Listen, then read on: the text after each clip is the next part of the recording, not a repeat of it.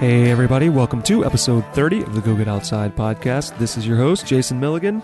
Today we will be heading to jolly old England to talk to 20-year-old Alex Staniforth. That's right, 20 years old. He is the youngest person to be on the show yet. But do not let that dissuade you. At 20 years, he has accomplished quite a bit. The nice thing about today's show is that it kind of represents everything that I like to think this show stands for. It's a great story about how getting active and setting goals in your life can completely change the life you live. Alex grew up in Cheshire, England, and suffered from a stutter and epilepsy and being bullied. He was completely not interested in sports at all. And as you'll hear in the show, at a certain point, his perspective shifted and he decided to stop being afraid of the world that he lived in and to take control of those things and embrace those things and set big goals for himself. And so he's gone from this unassuming child to a very accomplished 20-year-old who has attempted Everest twice, who has become a sponsored adventurer, a charity fundraiser, a public speaker, and a published author with his recent book release. I've said on the show before that I like to avoid doing Skype interviews. I like to do person-to-person interviews as often as possible, and we did actually try to make that happen. There was possibly a chance I could somehow get to England and record this, but in the end, it just did not turn out to be feasible. So we did end up recording this on Skype after all, but I don't think it stopped it from being a damn good show. So let's go talk to Alex Staniforth about overcoming his childhood adversities and attempting Everest twice in two of its most tragic years on the mountain.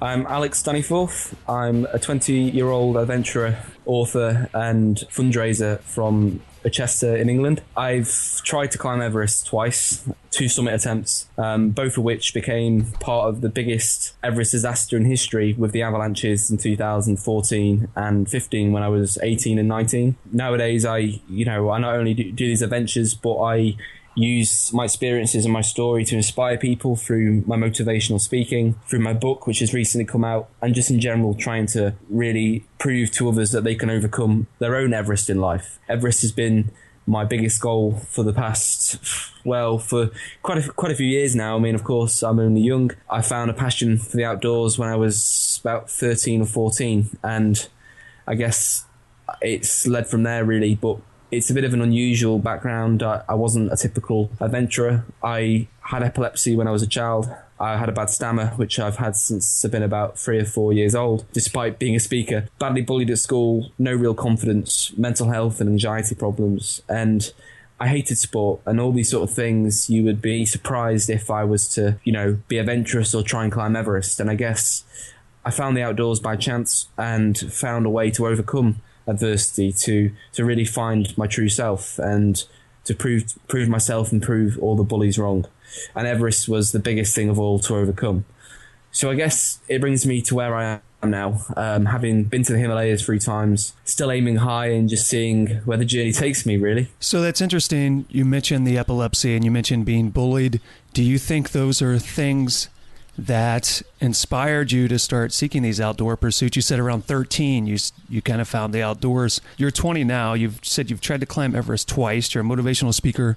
Those are a lot of things for a 20-year-old to have accomplished already. So do you think the bullying and the epilepsy were kind of motivators that have pushed you to say, look, I need to prove myself to myself and maybe to others also? Yeah, I would definitely agree. And I think at the moment, I still have this kind of massive drive to achieve and do as much as I can. And although I may be slowing down a little bit and with age, getting more perspective and focus in being able to sustain what I'm doing. But I think when I found the outdoors, I was invited hill walking with a friend in the Lake District, and something I'd never really done before. And it was out there that I asked myself a simple question: where is Mount Everest? And that was how I guess it started. And I guess I took small steps and my confidence grew with each step. And although I've not had a seizure for 10, 11 years, the epilepsy was the catalyst for all the other problems. And not so much the bullying that happened anyway, but I think all these things gave me a real lack of confidence, and it was the outdoors that gave me the confidence. And I found a buzz and a sense of achievement and a sense of self-worth that I never really felt before.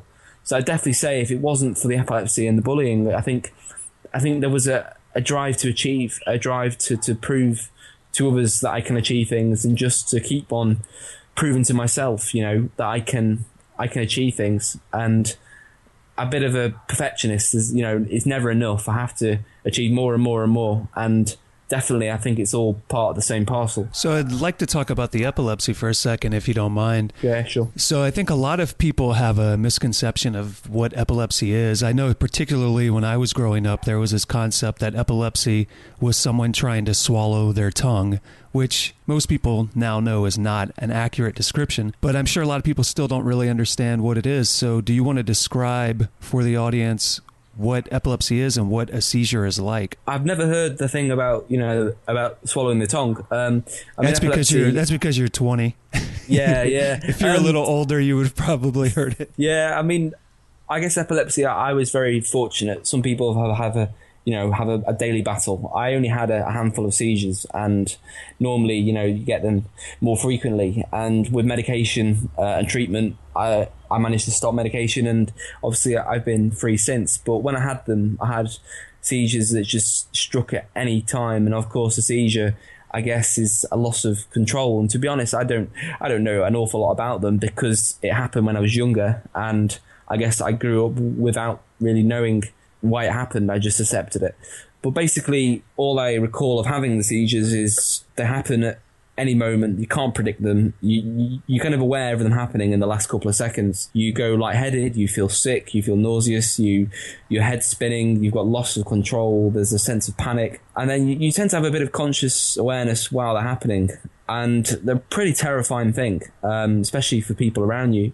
I remember one happening when I was at school, and shaking under the table. You shake very, very violently, and not particularly for a long time. But there's various types of epilepsy. There's all sorts of there's all sorts of variations, and I had quite a mild one. But a seizure, it just leaves you feeling absolutely horrendous for quite a few hours. Of course, if I still had them, I don't think I would be able to do what I do now, because if you started to have a seizure and shake and have a fit where you lose control and your eyes roll to the back of your head, and to do that on Everest when you're on a rope or something like that would be potentially fatal. So I guess epilepsy, really, it's a sudden episode of violent shaking is probably the most clear sign, really. But before they happen, you feel very lightheaded, and it's just a horrific feeling, really. I'm sure it was particularly frightening for your family, your parents. Did they limit the activities you did for fear that you might have a seizure at some point? They didn't. They were really good, but I was always supervised for a while, for quite a few years. But to be honest, I didn't do a lot anyway. I wasn't really sporty. I wasn't particularly active. And I used to hate sport, and obviously now I can't really live without it. But I think that was why the outdoors surprised them, because these are sort of things that I would never have normally had the confidence to do. It wasn't so much the epilepsy itself that scared me. It was all the treatment that I had. It was going to hospitals all the time, and I think at a young age, it really knocked my confidence. And the outdoors was kind of a freedom from that. Whereas for many years, I was afraid of being out of the house without my parents being there, just in case I had more seizures. When really I should have just been out having fun. So it kind of sounds like the fear was maybe even more on your side instead of their side. Oh, yeah, absolutely. Yeah. So a friend of yours got you to go hill walking at 13, and apparently that was a catalyst for a change. So where did you go after that? What were you inspired to do from there? I think the Everest dream started simply from seeing a photo of Everest and just being fascinated and amazed at just the size of it and the fact that people had climbed it. Obviously, Everest has that special allure of, being the highest there is and all that. But I think for a while I was just trying more and more extreme sports, trying to find more stuff that I could do and experience. So, I'm now a qualified scuba diver. I tried paragliding, rock climbing, bouldering, running, mountain biking. diving with sharks, all these various things, and just trying to really do more and more. And then I found about fundraising, and I kind of combined some of my outdoor challenges with fundraising, and I got a huge buzz from combining the two, and I kind of got this buzz and this almost drug for it that made it really hard to just kind of go back to normal. All along, I was kind of aiming towards Everest. I knew I had to approach it pragmatically and take the steps.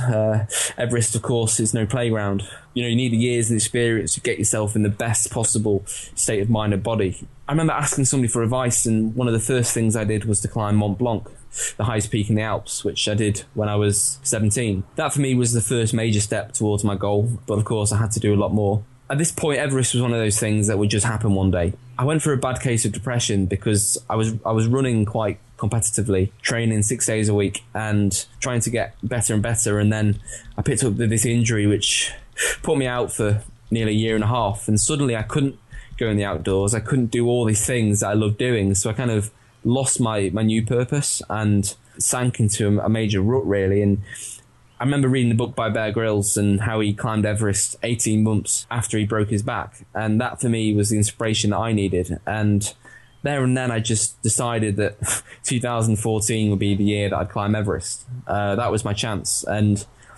I mean, it's a long story about why that decision was made, but I realised I had 18 months to put the final steps in place in terms of fundraising, in terms of the training and everything else. I didn't even know if I'd ever train again, let alone train in time to climb the world's highest mountain. But it was simply committing to it. It was setting the date that really changed everything and made it happen, really.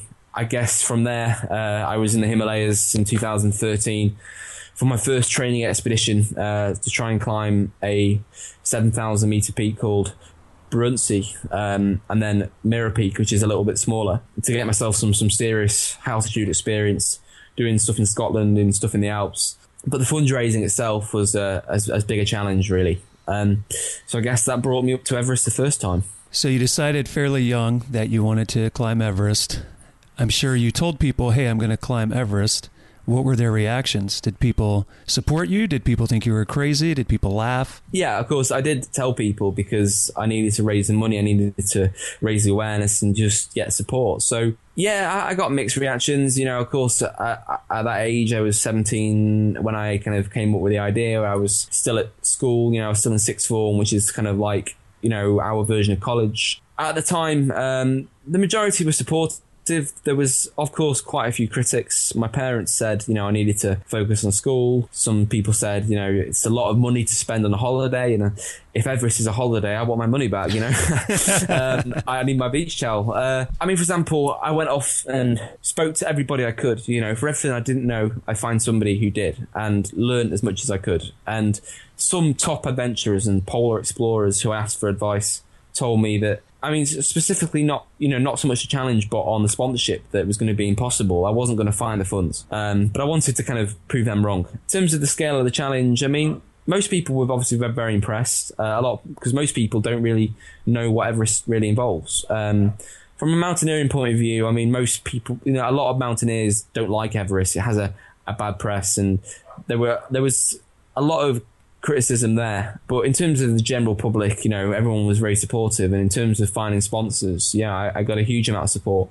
But of course, Everest had a bad rap in the past few years, and I knew I had to work around that. A lot of the top adventurers were really supportive, though, in terms of giving me advice. For every skeptic I had 10 more people cheering me on, really. Yeah, I think the average person says things like, oh, I want to go do this, I want to go do that, or one day I want to do this. And often what that means is, I'm never really going to get around to doing this. So I think when someone hears something as large as, hey, I'm 17 and I'm going to go climb Everest, a lot of people's reaction in their head is, oh yeah, right, sure, ha ha ha. Yeah, they don't take you seriously. Absolutely, yeah. And one thing I actually put in my book, and I got quite a lot, is when I mentioned Everest, I mean, I didn't go around shouting it in the street, but when people go, you didn't just scream into the air.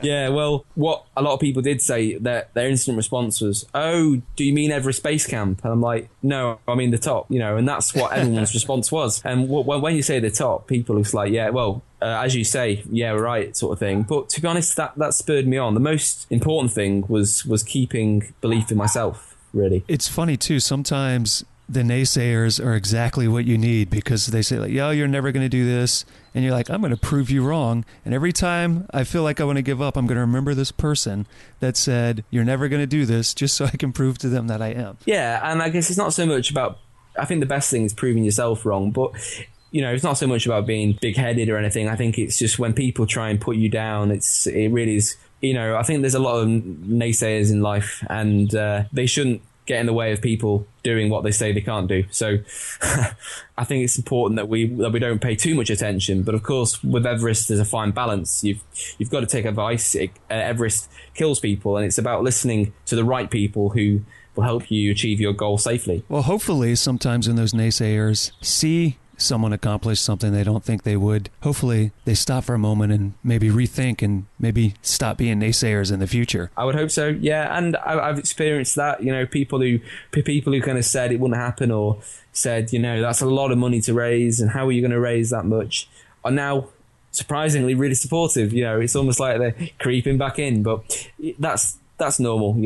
I'm very fortunate that I've had a lot of people believing in me from the start. So you've mentioned fundraising, and we all know, or at least I think a lot of people know, that yes, indeed, trying to climb Everest is highly expensive.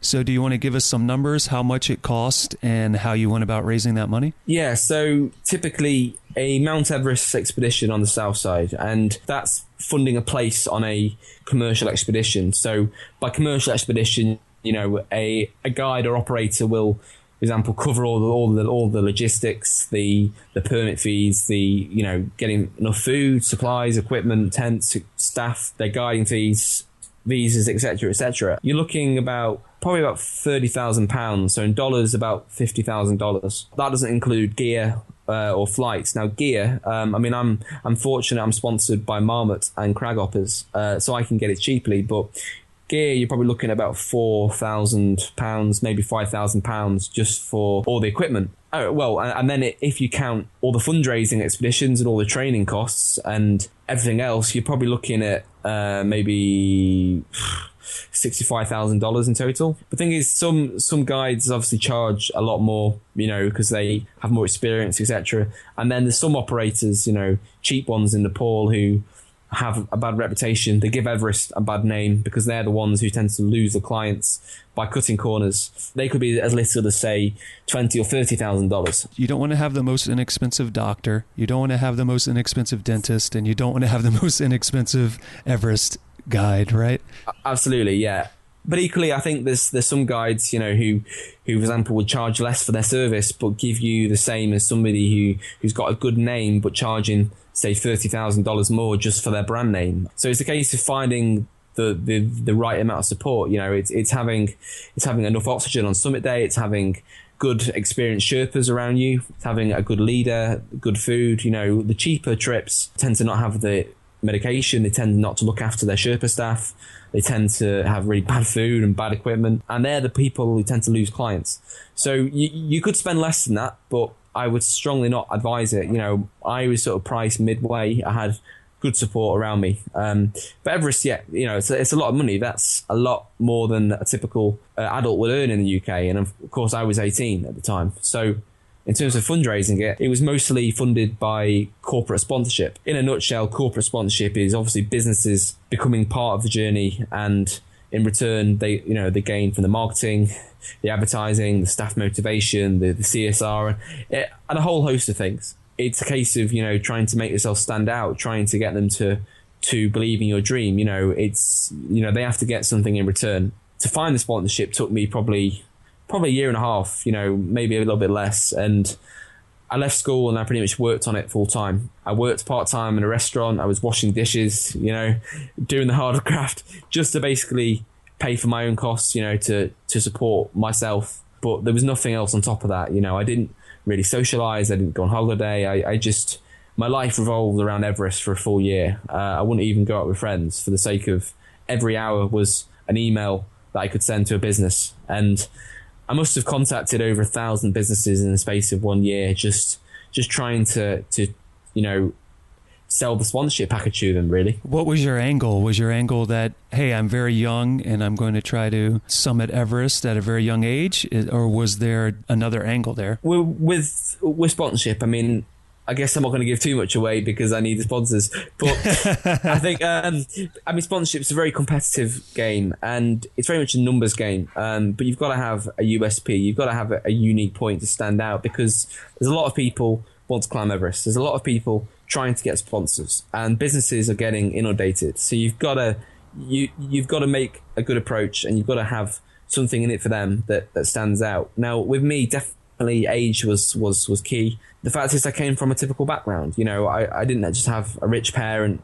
giving me, you know, a check, as has happened with other climbers. You know, my parents were supportive, but they weren't going to fund it. And I think businessmen had a lot of respect for me trying to do something so young and also trying to do it off my own back. But I think Everest has this special allure with sponsors. You know, it's the highest there is. They get their brand, their logo on top of the world. It's different to other marketing, and I think my age was definitely key to that, really. So you tried for quite a long period of time, contacted lots of businesses, and eventually your fundraising worked. So did you raise all of the funds you needed, or did you have to supplement them in another way? No, I mean, now I'm a motivational speaker, but that wasn't really paying me anything at the time of the first trip. Yeah, pretty much all of that. Well, in fact, all of it came from corporate sponsorship. So I had sponsors as big as, say, £10,000 and as small as £100. So obviously, the more they invest, the more they would get in return. And I had a big job trying to manage it. I had to kind of take everything I could, but equally try and keep it as good value for the businesses. So yes, I did get it through a big variety of businesses of all sizes and shapes. And 4 weeks before the trip, I had £8,500 still to raise, and nobody was going to bail me out. You know, it was becoming pretty desperate. And one meeting, you know, one simple email led to that decision being made and found the second major sponsor. So yes, I did get it all in the end. Second time round, I mean, obviously I lost all the money. I had to start pretty much from scratch and raise it all over again. And second time round, it was easier because I managed to keep some of the same businesses who fortunately sponsored me again. And I had more experience, you know, and I knew the tricks of the trade by then. What are some of the things that you were required to do as part of your agreements with your sponsors? It varies, but for example, if I'd summited, I would have put their logo on a banner and obviously got the photo on top of the world with their banner. They get that prized shot, which obviously has a massive marketing value. It's the picture that's used in the media, and it's just really good exposure for the brand. They will get linked to my website, they get mentioned in my social media, they get photos, they get talks to their staff. I mean, there's a whole host of things, really. It's just trying to get them involved in the journey. So you raise the funds and last minute scrape by, and you know that you are now going to head into the Himalayas and attempt to summit Everest. So tell us a little bit about that first day there and then the subsequent days afterwards. So 2014, it was the end of March, heading off and about to really achieve my dream. You know, I can't tell you how proud that felt. Everything started really well. You know, I was really confident. I was strong. I'd done all the training I could do and really just enjoying the experience, enjoying the buzz, enjoying the anticipation. Well, we start our walk to base camp, which takes about 3 weeks to give us time to acclimatise and to adjust to the altitude, enjoying this magical part of the world with magical people. You know, the Sherpas are truly amazing. A day before we arrive at base camp, there's a major avalanche in the Khumbu Icefall, which is the most dangerous part of the climb, the massive shifting glacier. And of course, that's when it all changes and the mood turns from excitement and preparation to one of mourning, really. When that avalanche occurred, did you continue on afterwards, or did that end the trip? What happened then? Yeah, we arrived at base camp and obviously kept our heads low. And it was a long and complex story, but basically 16 climbing Sherpas sadly lost their lives in the avalanche. They were just in the worst place at the worst time. We agreed a kind of a 4-day period of mourning and obviously waited for that before we even started, as a matter of respect for the Sherpas, obviously, who had gone back down to the villages. And then we didn't realise at the same time there was a political agenda. You know, there was an ulterior motive starting to creep in. And basically a small number of Sherpas hijacked the tragedy and as an opportunity to get some demands from the Ministry of Tourism. And the what was a massive tragedy then became a second tragedy because they basically bit the hand that fed them.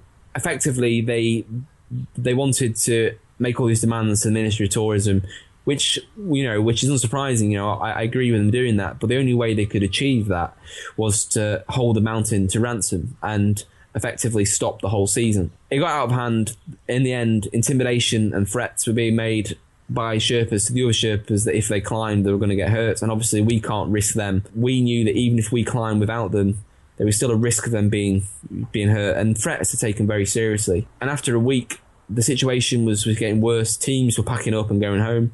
And after that time, we realised we had no choice but to leave because the route needed to be repaired. The Sherpas couldn't climb because they were put under threat. They got what they wanted from the government. Effectively, they had to affect their own kind because obviously Sherpas lost out on work because of it, because everybody headed home 5 weeks early. Nobody summited for the first time. I think it was 1970 something, at least from the south side. It was fine on the north, and it was a complete mess. Really, it was the biggest kick in the teeth. I mean, of course, we got back safely, and that's the important thing. But the Sherpas lost out more than anybody, and even though they got their demands, they had to do it by hitting the government where it hurt them most, which was their pockets, because so much money comes into the area from Everest tourism. So obviously, things much larger than you occurred. Yes, yeah. 16 people died. A huge social and political event was occurring. All these things are far beyond your own personal trip.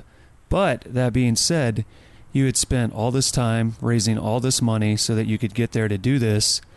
You must have been rather disappointed. Yeah, that's fair to say. I mean, of course, it's important to. I think obviously on reflection, I think it was the right thing to happen in terms of going home, and obviously we were lucky to come back, and 16 people wouldn't. But yeah, of course, it was a big kick in the teeth. It's something that we couldn't train for, we couldn't predict, and it was the politics of the situation that was the biggest shame. However, on reflection, I see it as a positive thing for me personally because it gave me a chance to learn from the experience and to become even more prepared to go back the following year. But yeah, at the time, I got home and it was, I didn't really know how to feel. I didn't know what to do. I didn't know if I wanted to go back. I didn't know if I could go back, and all these fears came to nothing. But yeah, it took a while to really get myself going again. It's interesting because you've probably spent all this time preparing for all these things you would expect.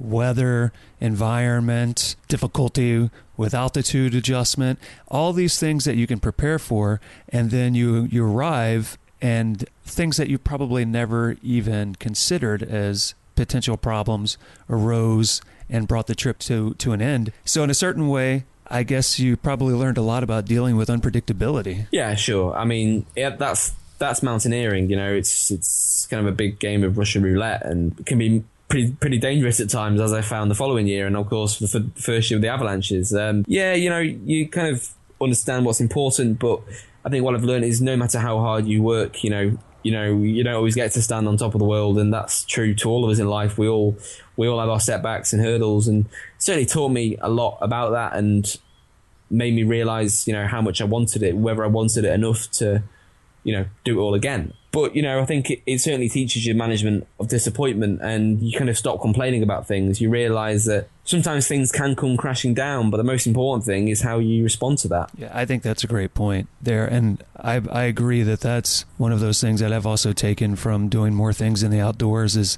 kind of gives you this sense of perspective on what's truly important, and that the way you respond to something is just as important as what you do to deal with it. When did you decide that you were going to go back and try again the next year? I think on the walk out of base camp, I already sort of knew I would go back deep down. But I think I'd come that far, and although I'd given all that stuff to get there, and as you say, all the time and sacrifice and effort, it would seem more of a waste not to actually get there and put an end to it, really, by reaching the summit, especially because it gave me so many opportunities. So within, I guess, a week or two, I sort of knew. I came back and I had salmonella, which I picked up in Kathmandu, which kind of clouded my judgment for a while. I saw it as a chance to kind of come back stronger, but I didn't want to approach it in the same way, and that's when I came up with the Epic 7 project, which was basically, the idea was a series of 7 ultra-endurance challenges to push myself mentally and physically to get in even better shape for my next attempt, and also fundraise for the Sherpas who died in the avalanche. So these challenges are obviously all kind of, well, mostly solo, cheap and low budget. And the idea of that was simply the only thing that could fail, the only thing that could really let me down was me, myself. Because I kind of missed the buzz of achievement. You know, it'd been a few years since I stood on top of Mont Blanc. And of course, I've been stopped by objective factors, you know, things out of my hands. And I wanted to do something where it was simply a case of me pushing myself. And that was how the Epic 7 started, really. And that would bring me all the way back to Everest 2015. So what exactly is the Epic 7? That was just the name I kind of came up with. But basically, just to give you an example of a few of the challenges that were involved, I guess Epic in terms of just the scale of them. I mean, a couple of the challenges, one of my favourites was cycling from Chester to Chamonix in the French Alps. So that's 880 miles in 8 days, carrying all my own gear and not really knowing what the hell I was doing, just keeping on pushing south, and everything goes wrong from crashes to sleep deprivation to flat tyres to exhaustion and all sorts of things. And it's just finding the mental grit to keep on pushing through that when you think you've got nothing left to give. And for Everest, that's invaluable. Other challenges, there was climbing the highest peak in Switzerland, the Welsh 3000s, which is a 34-mile hike in Wales over here, 14 peaks and about 12,000 foot of ascent, which I did in 18 hours. It's just big endurance stuff either on the bike or in the mountains, really. But it certainly taught me an awful lot and gave me experience of, you know, knowing that I can keep cycling for 24 hours non-stop and just getting a good indication of what I'm capable of. So the next year's come around. You've raised all your funds. You've done your Epic 7 to prepare.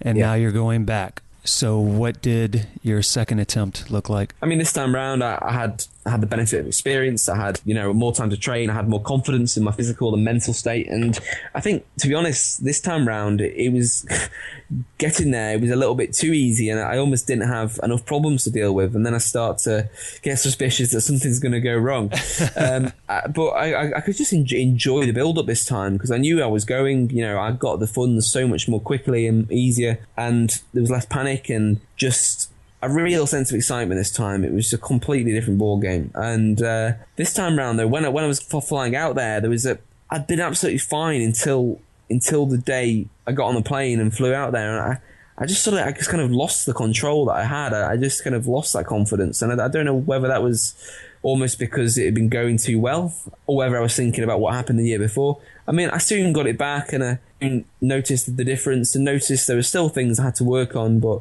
I just had a different mindset. I was focusing on more on one day at a time. And again, you know, this time everything started really well. I think I was glad at that point that I had the chance to come back. And I think the year before I hadn't really been as ready as I wanted to be. And now I felt that and I could just focus on enjoying it, really. This time we actually got a chance to start on a mountain. I didn't mention before that the first year we didn't actually step foot on Everest, so it was like the most expensive base camp trek in Everest history. This time around, obviously, we had that chance. We were planning to go up to Camp 1 for the first time, but before that, we went in the icefall. A couple of days later, the day of the earthquake in Nepal, we headed up with the aim of reaching Camp 1, where we'd stay for one night, then Camp 2 for 2 nights, before coming back down to base camp for a rest. Everest is climbed in rotations where you obviously progress up and down the mountain to adjust to the altitude. And there's about 3 in total before you go for the top. It's a long process, and an Everest trip takes about 2 months. And you're at base camp for 4 weeks, if not more. So we've been at base camp for a week and settled in, doing well. We headed up to Camp 1, and that day was just one of those days. I mean, altitude, I've been fine the first time in the icefall. You can't predict it. And I just struggled all day. It was just a horrible, slow crawl. I felt like I'd never been on a mountain before in my life. It was just the way it is. You just have bad days for no real reason. We were carrying quite heavy loads to sort of stock the camp. And after maybe 6 or 7 hours, I was nearly at camp. We left base camp about 6 that morning while the ice is more stable. I was just short of 6,000 meters, about the same height as the top of Kilimanjaro. Just focusing on camp, you know, just absolutely exhausted. Just pushing on one step at a time, keeping my head down, pulling on the rope. And I got over the more technical sections and moving on these big open blocks of ice. Just looking forward to getting to camp, probably half an hour away. I'm on my own at this point. 2 guys in my team have raced ahead. 2 are quite a bit behind me. Most people are already at camp. The rest of our team were already at camp, and we were taking quite a lot of time because we were so, finding it so hard up there. And I guess I was so tired that I didn't actually feel the ground shaking. I never even felt the earthquake. I just remember moving along on these kind of big flat blocks of ice in the valley, and the fog that day was so thick that I probably couldn't see maybe more than 20 meters away. I just remember hearing this massive cracking sound, it just echoed through the full valley, and I knew that was the sound of ice breaking off the mountain. This sickening, deafening crack just splitting through, everything, everywhere I could hear. And then I knew I'm in trouble. I know that's the sound, of course, of ice breaking off. And then behind it is this big distant rumble of an avalanche. Obviously, straight away, I know I need to get out of there pretty quickly. But there's nowhere to run and nowhere to hide because I'm on, I've got these big crevasses either side of me. I'm on a rope. I can't run because it's so high and I'm so short of breath. All I can do is just move as fast as I can. And suddenly the adrenaline starts. I feel my heart pounding through to the floor. More energy than I'd had all day, just thinking that I may be able to get out of the way. But I know on both sides I've got these huge cliffs of the west shoulder of Everest and Nuptse on the other side. And I'm in a similar position to where the guys died in the avalanche the year earlier on Everest. So all sorts of thoughts are flashing through my mind, but there's not much I can do but just move as fast as I can. And then every few seconds I just keep stopping on the rope. I kind of glance to my left as this deafening blast is coming towards me like an express train, faster and louder all the time. I can hear it, but the thing is I can't see it through the fog. And I'm just trying to picture what's going on. And at that point, I've been going maybe a minute, and I just keep on stopping to look. And then at this point, I feel this sense of calm. I seem to think I've survived. Perhaps it's fallen behind me. It must have hit me by now, so I must have escaped. And then suddenly I feel the air pressure change, and the noise just gets suddenly louder, and then it just hits me with a massive whack, like a snow cannon unleashed in my face. Throws me onto my knees, the snow going down my throat. I can't breathe from it, going down my nose. I have to turn my head away and gasp for air. I can't see for this deathly white all around, and the wind blasting through at 100 miles an hour, probably, unbelievable force. And I'm just staggering around, and for the first time in my life, accepting this is it. This is how I die. And the most sickening feeling of pure fear, like I could never describe. Pure helplessness that any second now it's all going to go black. There's nothing I can do about it. Ice is going to bury me and I'm never going to be found. And I can't describe that feeling of fear. And I never want to feel it again. And of course, this is just a powder avalanche triggered by the earthquake. I didn't know about the earthquake and it just keeps going through for maybe a minute. It just keeps coming and coming. Think of my family, think of everybody back home. And after maybe this minute, it just stops. The snow falls to the ground and the wind stops and the mountain falls silent, and I'm covered in snow like some sort of yeti. I'm shaking, but I'm still alive. I'm just in shock. And basically, this was a powder avalanche. They're pretty harmless, but at least compared to what hit base camp. But believe me, when something like that hits you, you don't know it's harmless. Right, and you don't have any idea what's going on. You don't know. And of course, my first thoughts were that my team behind me were more directly hit and therefore hadn't survived. I get on the radio, I try to ring them, there's no response, I presume they're dead. Everyone at Camp 1 thought the same about us. They started a search party for the 2 guys who were quite far ahead of me. But they'd already agreed that because I was so far behind that I couldn't have survived or wouldn't survive the night. So when we turned up, they were just amazed. They thought we hadn't made it. And that's still sends goosebumps on my arm now, really. So what did you do immediately after you realized everything was over? You needed to get somewhere and figure out what was going on, other than get on the radio. The ropes were buried, but a big pulled them out of, about a foot of soft snow, so that was a relief. I just panicked. I mean, I felt sick, like rising the back of my throat. I mean, that's not pretty, I know, but that's the gory details of it. I don't know. I mean, I realised what had happened. I knew I needed to get to camp as soon as I could before anything else came down, and I was just in shock, really. All sorts of thoughts going through my mind. I just raced to camp as soon as I could. I came across 2 guys in my team who were ahead of me, and there was hugs, there was tears, and their glasses were just like smashed by the force of the blast. That's how powerful it was. We're all there freezing cold, and as if we've been hit by a blast freezer, and covered in snow, and just hugging each other and just saying we all thought we were dead. And well, they thought the same. And these guys are in the 40s and 50s and a lot tougher than me. We were all in the same state. We get to the base of Camp 1, and they tell me, that, well, we can see the first tents are flattened and there's people trying to dig them out. And our first thoughts are, has anybody survived? Is everybody buried up here? But then we then go further into camp and realise that it was just a couple, that everyone else was intact and everybody up here was okay.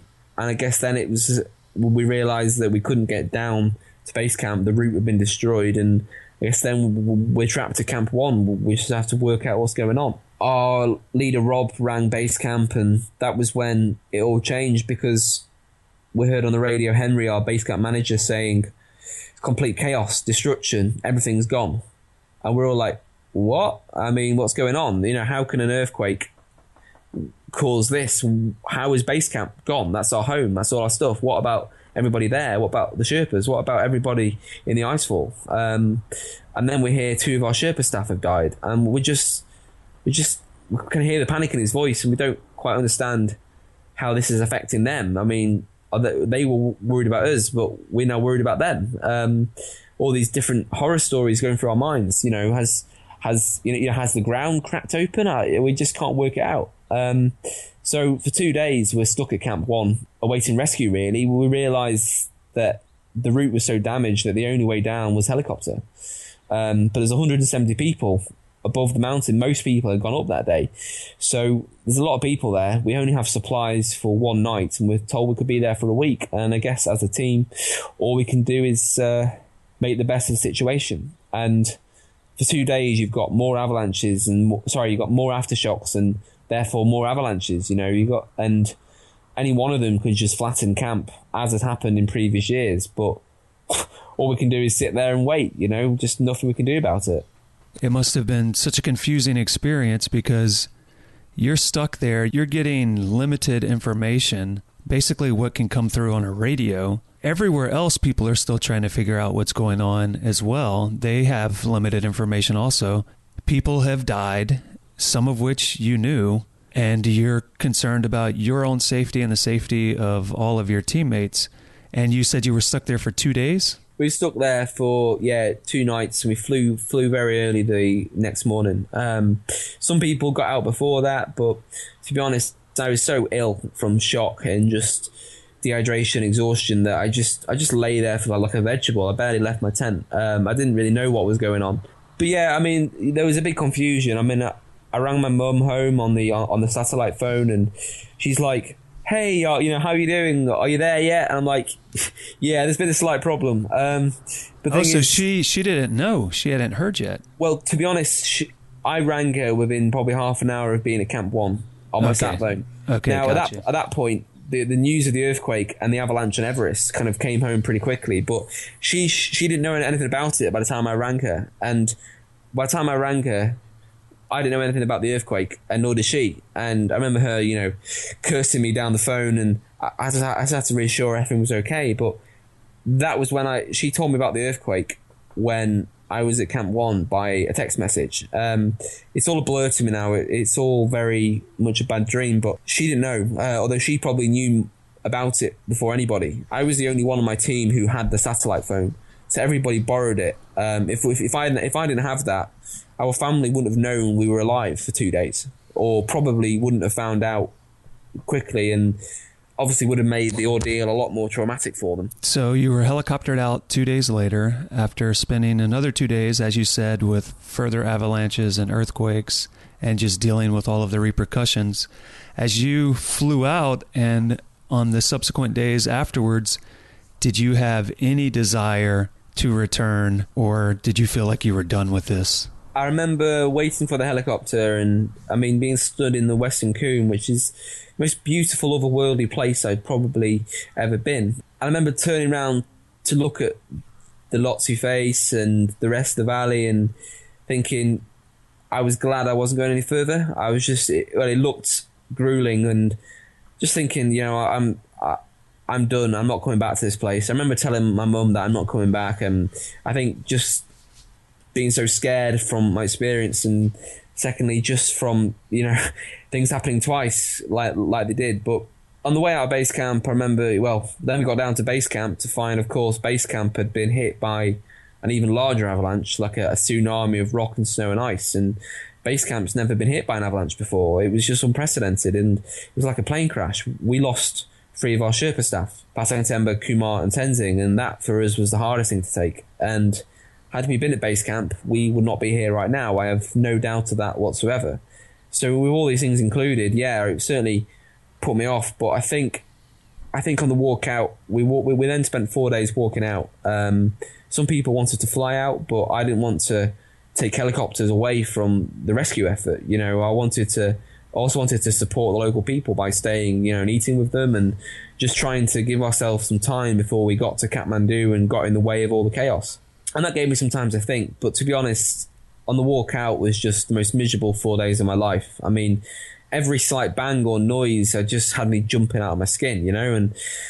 And it wasn't until I got home that I think I knew deep down I would have to go back, because I guess when you've given so much and been so close, and I think I owe it to the people who died, you know. And people may not understand that, but I think I owe it to them that I have to go back and finish what I started, to when they've had their hopes and dreams taken away from them, and I've been spared of mine. And I think I all I can, you know, I won't know why I was spared that day, but I know I have to live my dreams to my best potential. So it's one thing to deal with an experience like that while it's occurring, because you're basically in a survival mode and dealing with how to survive. But once you are free of that and you are back to safety, then you can sit back and reflect on it. What was that experience like? Sure. Well, I mean, we got back to Kathmandu. I mean, obviously, as we walked out, we see the damage of the earthquake, and it's all a bit weird. It's a blur to me now, because it all seems surreal.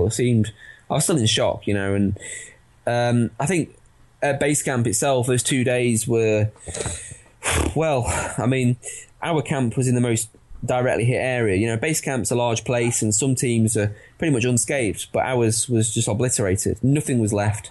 My tent was ripped around like paper, buried under a foot of hard snow, and most of the deaths that occurred at base camp, all 22 of them, happened very close to our camp, or the teams around ours.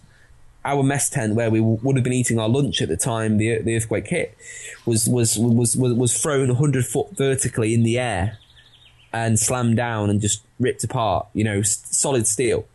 Some of our gear was thrown half a mile away just from the force of the avalanche, and nobody would have stood a chance. And I think it was seeing the damage and knowing that if we hadn't left that morning, we would have been there. And the last time we'd ever see those guys alive was at breakfast, you know, and it seems so unfair. I think seeing the damage, seeing stuff that wasn't pleasant, you know, and seeing blood and tents, and just seeing such devastation, and then going down to see loss and houses destroyed and suffering, it made me angry. You know, why has this happened to these people? Not to me. Why has it happened to them twice? You know, and then to get to Kathmandu and see it again, and I think I went to see some of the sites, and you know, that had been destroyed, and I guess I had to stay strong. You know, we had to spend 2 days at base camp before we left, just trying to dig and salvage and find as much gear as we could, and a lot of it had been damaged. We found most of it, but just trying to help in any way we could, and you know, find stuff and save money. And most of it was destroyed, though. For example, we found like $9,000 worth of oxygen masks, which our leader had lost because it was just scattered all over camp. And then we left, and I think it wasn't until I got to the airport that it actually sunk in, that it actually hit me. And I just remember reading about a British trekker who died, and it just made me want to... Well, I was in the airport just about to burst of tears, and getting home and seeing my mum and stepdad, I never felt more embarrassed. I couldn't explain it. I just didn't want to... I didn't want to be home. I didn't really want to be anywhere. I remember lying in my hotel and the ground shaking again, and just saying, you know, come on, just kill me already. It was hard, really, to reflect. It wasn't a relief of being home. It was just guilty. Why was I home and why not them? And the first few weeks at home were really, really hard, actually. And it still affects me today. But, everybody wanted to see me. Everyone was saying, I'm glad you're safe. And I just felt guilty, really. Yeah, that was one of the questions I was going to ask you, is people often hear about survivor's guilt. And it sounds like you did have to deal with that. Is that something that just eventually mostly wore away, or is it something that you actively had to do something to deal with it? I mean, some people were affected more than others, and I think I dealt with it quite well. There's always that element, and even today, I still think about it, and I think it is what it is. It happened. I was part of it. I have to deal with it. I can't let it hold me back. It quite quickly improved. The first few weeks were tough, but I had the right support around me. I just had to throw myself into something and to throw myself into a purpose, and that was fundraising for Nepal. I found that was a tonic, and writing my book helped me as well. And I guess really it's just a case of time is a good healer, really. But there's definitely the first few weeks were pretty miserable. Yeah, pretty tough. Nobody could really understand other than the people who've been there. Right. I imagine that's something very difficult to try to explain to people who have had no similar experiences. Yeah, and I think to have that experience at my age, though, I mean, pretty young age, I was 19 at the time, but it certainly changed me, changed my personality in many ways, but I think it's given me a good mindset to understand what's important and to try and achieve and really appreciate what's important in life. And I think that will only help me to live to my best potential for the future. At some point you decided that it would make sense to write a book. Is the book specifically about this experience or about everything that has led to it, or a combination of those things? Writing a book was always part of my aim, and I've always wanted to write one. And Icefall, which is the name of the book, tells the full story, the full true story of my journey all the way from the epilepsy, from the early days, all the way to the end of Everest 2015. It's the journey so far. Both my expeditions on Everest, obviously focused heavily on the avalanches and experiences, probably kind of half my journey there, then half of the expeditions. So I guess it tells a pretty unique account because not many people were there both years on the trot, and obviously have a pretty unique experience to share.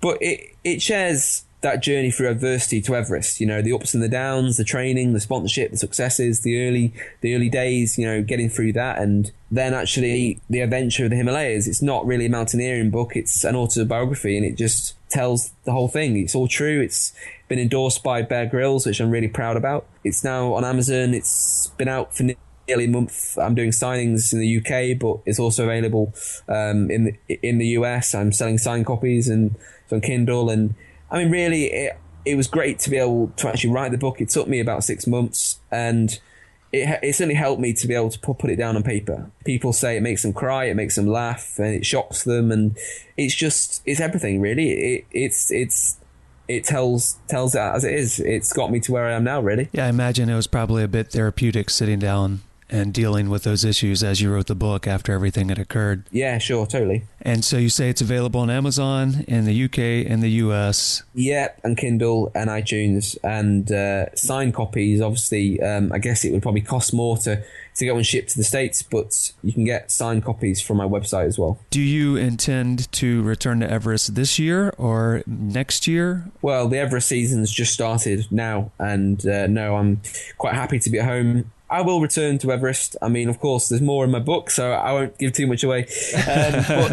But I mean, even after that experience, it's become so much on my life. And I think if I don't do it now, I may never know. And people won't understand it, the risk. But to me, the biggest risk is taking no risk. And I've seen that life can be a bit like a Russian roulette. And I think sometimes you can't live in fear. Base camp has never been hit by an avalanche before. Normally, the people on the mountain are the ones at risk. And I think it just proves that things can come crashing down when you don't expect it. I think that's why we have to live to our full potential. So, yes, I will be going back probably next year. I'm in the Himalayas in the autumn to try and climb another 8,000 metre peak. Obviously not Everest. That's not been announced yet. But if you follow my updates, you'll find out more very soon.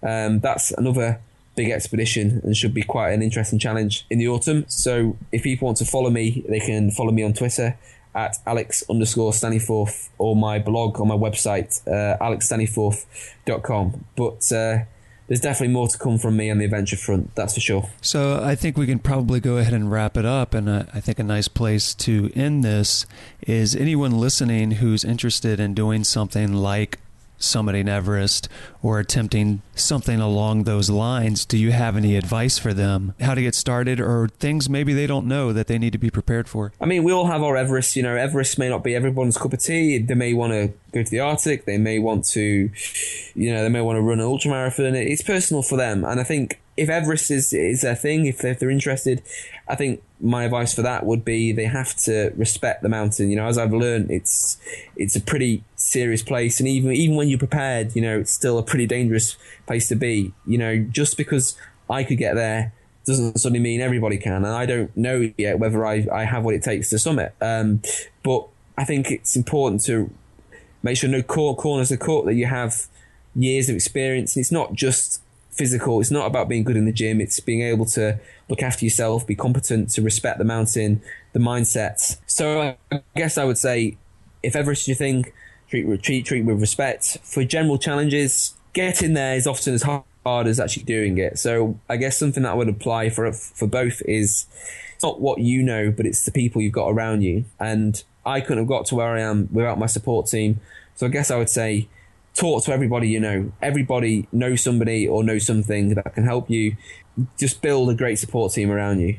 And the best way is just to start. I don't really do inspirational quotes, but I guess I guess the best advice, and this is what my story is really about, is just never give up, I guess. You don't have a poster of the little cat hanging off of the whatever it is that says "hang in there"? You don't have that sitting in your office staring at you each day? I have a poster of Everest in my room saying "Everest lived the dream," and I look at that every day. And I pulled it down after the avalanches, but it's back up again. I do, on the opposite wall, have a quote: "The greatest suffering brings the greatest successes." And I'm yet to see the successes, but I think I'm getting there.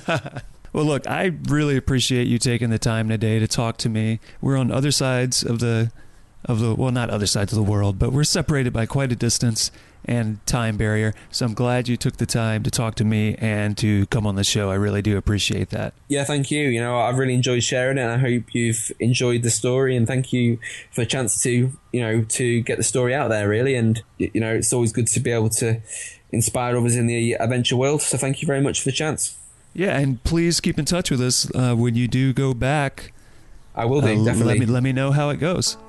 Yeah, sure. I'll do that for sure. And, in the meantime, happy adventuring.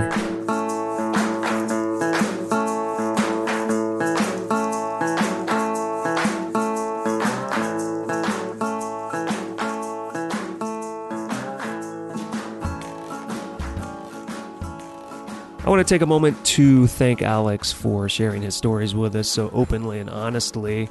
At 20 years old, it's pretty easy to be very self-conscious and very concerned about how the rest of the world perceives you. So I think it takes a lot of courage to come on and just openly talk about yourself like that. So I'd like to thank Alex for doing that. I did recently read Icefall. So a lot of you may be thinking, do I really want to read a book by a 20-year-old? Has he had that many life experiences? Is it really going to be that interesting? Well, you've just listened to this episode, so you've heard that he is an intelligent, well-spoken, thoughtful individual who has had a lot of life experiences. So if you found this episode interesting and you'd like to know more, that book delves much deeper into the subjects we talked about on this show.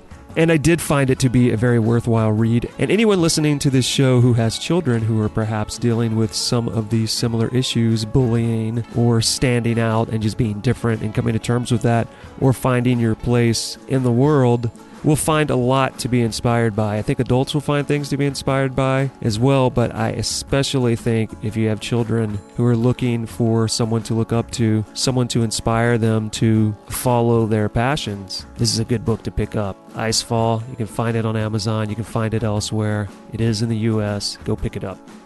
And everybody knows what time it is now. It's time to head on over to your internet device of choice and head to our website, gogetoutside.com/podcast. Find episode 30, Alex Staniforth. Take a look at the pictures. We've got pictures, links to alexstaniforth.com, his Twitter page, his Instagram, his Facebook, and a blog post about his fundraising walk for Nepal where they collectively raised over 15,000 pounds. So head on over to the website, take a look at that. Do you want to get in touch with us here at the show? Maybe you want to drop us a line about this episode, a previous episode, a future episode. Perhaps you can see into the future and you know what's coming along and you'd like to discuss it before it happens. Well, you can do that. Go at butcherbirdstudios.com. That's how you reach us via email. Or you can give us a call, 818-925-0106. You can leave us a voicemail there. That is not going to ring my personal phone. I am not going to take your personal phone call, but I will respond to that phone call, probably with an email, maybe with a phone call, maybe here on the show.